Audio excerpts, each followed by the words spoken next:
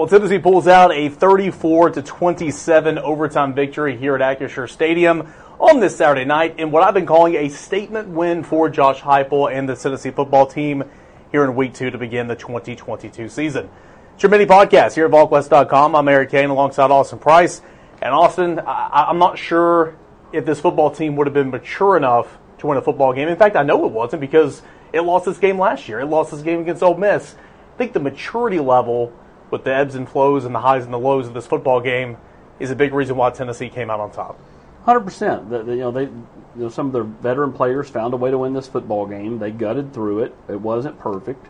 There was many mistakes that they'll have to correct going forward.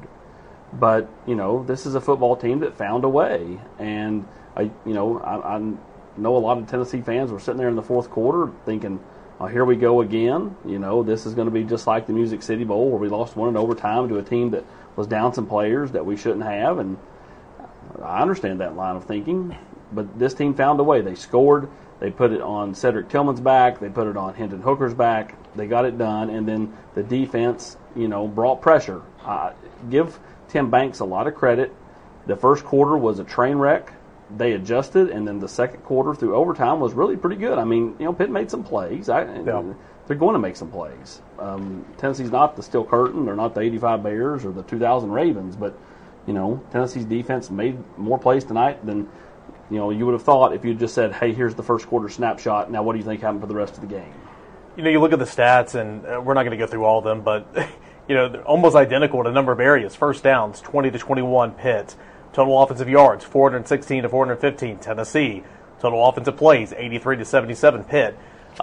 Very similar numbers, but I think one difference in between Week 1 and Week 2 for Tennessee is Tennessee got after it. We'll talk about the offense and everything, but Tennessee got after the passer, and it was a horrendous first quarter for the most part for this Tennessee defense. But then they put their cleats in the ground and they pinned their ears back or whatever that saying is, and they got after the passer, and they were getting close at times, but still hitting Keaton Slovis. Ultimately knocked him out of the football game, and then when Patty came in, they were hitting him. Finally got home. Wesley Walker got the first sack, but Tennessee was able to accumulate 9 tackles for loss on the game, 4 sacks, and I think they really got after it and made things difficult for Pittsburgh in this football game, and that's great because, again, Ball State, you didn't that wasn't a good look, but that's one of the big questions was, how's this pass rush going to look? And tonight it looked really good. Yeah, Tyler Barron got home. He's the one that knocked out Keaton Slovis. Byron Young got stronger as the game went along. They still got to be better. They've still got to improve in a lot of areas. But again, on the whole, this is a football team that took care of business on the road. Look around college football. Marshall won at Notre Dame. Yeah. App State won at Texas A&M. It's hard to win on the road, yet here those teams were getting across the hump, and that's what I told somebody at, in Tennessee's traveling party going down the elevator to the field. I said, Tennessee fans, the reason they get frustrated is they look around and they see App State go to College Station and win, they see Marshall go to Notre Dame and win, and they can't get across. And here Tennessee was, at the time, struggling to get across the finish line with Pitt. Now, Pitt's a really solid football team. Yeah. But, they found a way to get it done, which, cushions everything. They got 2 weeks to get better for Florida, a Florida team that, whether they close it out with Kentucky or not, is a really solid football team. Thin, but still very, very solid. Yeah, no doubt. You continue to look at some of the highlights of this football game. As we mentioned in the 2-minute drill, Hendon Hooker, was he as accurate as he needed to be? No, he was 27-42. Fourth career game of over 300 yards passing, career high 27 completions, however. And he does move past, yes, it is Jarrett Garantano with the most passes at, I think, 167, attempted without an interception in Tennessee football history. At the end of the ball game, in the overtime period, when Tennessee needed to make plays, it went to number 5. It went to their guy at quarterback. And ultimately that touchdown got called back because of a holding penalty. But you saw in overtime what they were going to do. They said, hey, Hendon, we need your legs. Go win this football game. But obviously his arm was big. As we mentioned, 18 targets to Cedric Tillman, who came away with 9 receptions, 13 targets to Jalen Hyatt, who had 11 catches, 4 for 4 with Brew McCoy. Hendon, again, was not perfect, but he played a pretty daggone good football game. Yeah, I agree, and you're supposed to run it through that. Now, speaking of running, I thought Tennessee struggled to run the football. I thought the offensive line really struggled tonight. Gerald Mincey, got the full go at left tackle. I didn't think it was Darnell Wright's best game. It was Darnell Wright's best game. Javonte Spraggins as well. Spraggins was hit and miss. I thought their best run of the night was when they lined up under center and ran right up the go Jalen Wright. Then you fumbled. And then he fumbled. Just because it was a nice wrinkle because Tennessee never gets under center. But went under center one time last year, scored a touchdown. I just want to throw that out there. You need to be able to run the ball more effectively going forward. Tennessee needs its running game to be more effective going forward. A lot of what Tennessee did on the ground tonight was Hendon Hooker. Yeah. And that's not going to be good enough to win games in the SEC. I thought Jalen Wright ran hard, but obviously once he fumbled, that play we were just talking about, he didn't come back into the football game. Jabari Small, and speaking with some people after the game, looked like he was a little down on himself. I mean, 10 attempts, 18 yards. He had 2 touchdowns. If he's on your fantasy team, you're pleased with his performance, but obviously, not a great showing for Jabari Small in this football game. Tennessee's got to run the football, and so you got to go back to the drawing board, hopefully get some confidence moving in with Akron, but you've got to run the football against Florida in order to win that football game. Now, someone who was good tonight, and I got to tell you, I looked at you and I said, I am shocked that he made that field goal.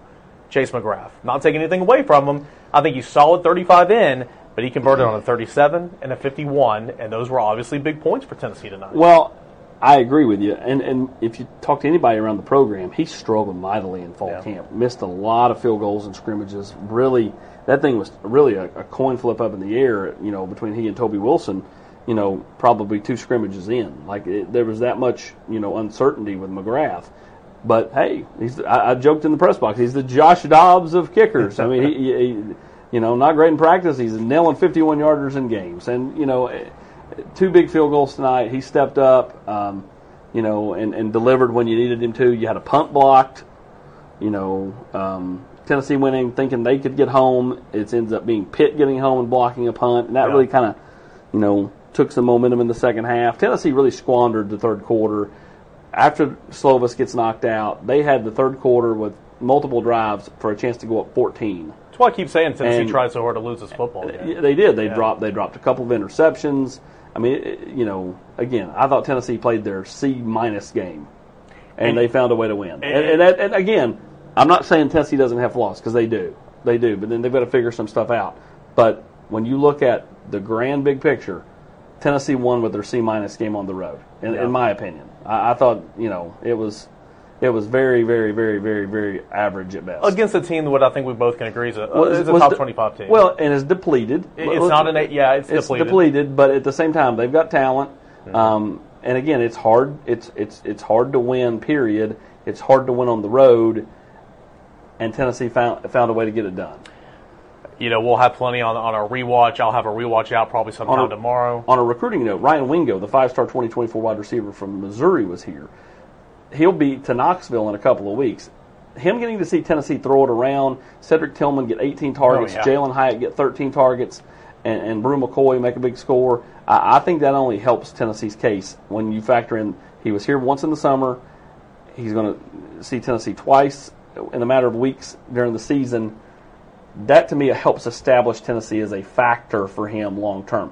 You're still going to have to beat out the best of the best in college football for him, but a kid that likes to catch footballs sees Tennessee loves to throw it in the air. We'll have plenty more notes. I'll have a rewatch coming out tomorrow at some point in time. I know Brent will have one. He'll have 10 things he thinks following the game. He'll have his day after, all that type of stuff. I do want to make note, Aaron Beasley, another phenomenal game. He is stepping up big for Tennessee right now. Thought Amari Thomas played a great football game, but of course, we'll have more notes on that as the weekend progresses. But Tennessee, an overtime win, found a way when it counted to be victorious up here in the second leg of the Johnny Majors Classic. Pittsburgh took the game at Knoxville last year. Tennessee takes the game in Pittsburgh this year, 34-27. The Volunteers moved to 2-0 on the season, and will go back home to play Akron and then Florida coming up in the weeks to pursue. So, for Austin Price, I am Eric Kane. Continue to check the front page of VolQuest.com and, of course, the general quarters. If you haven't already, $1 for 1 year on 3. It's been awesome so far, and we'll keep the conversation up over there at VolQuest.com as the night goes on.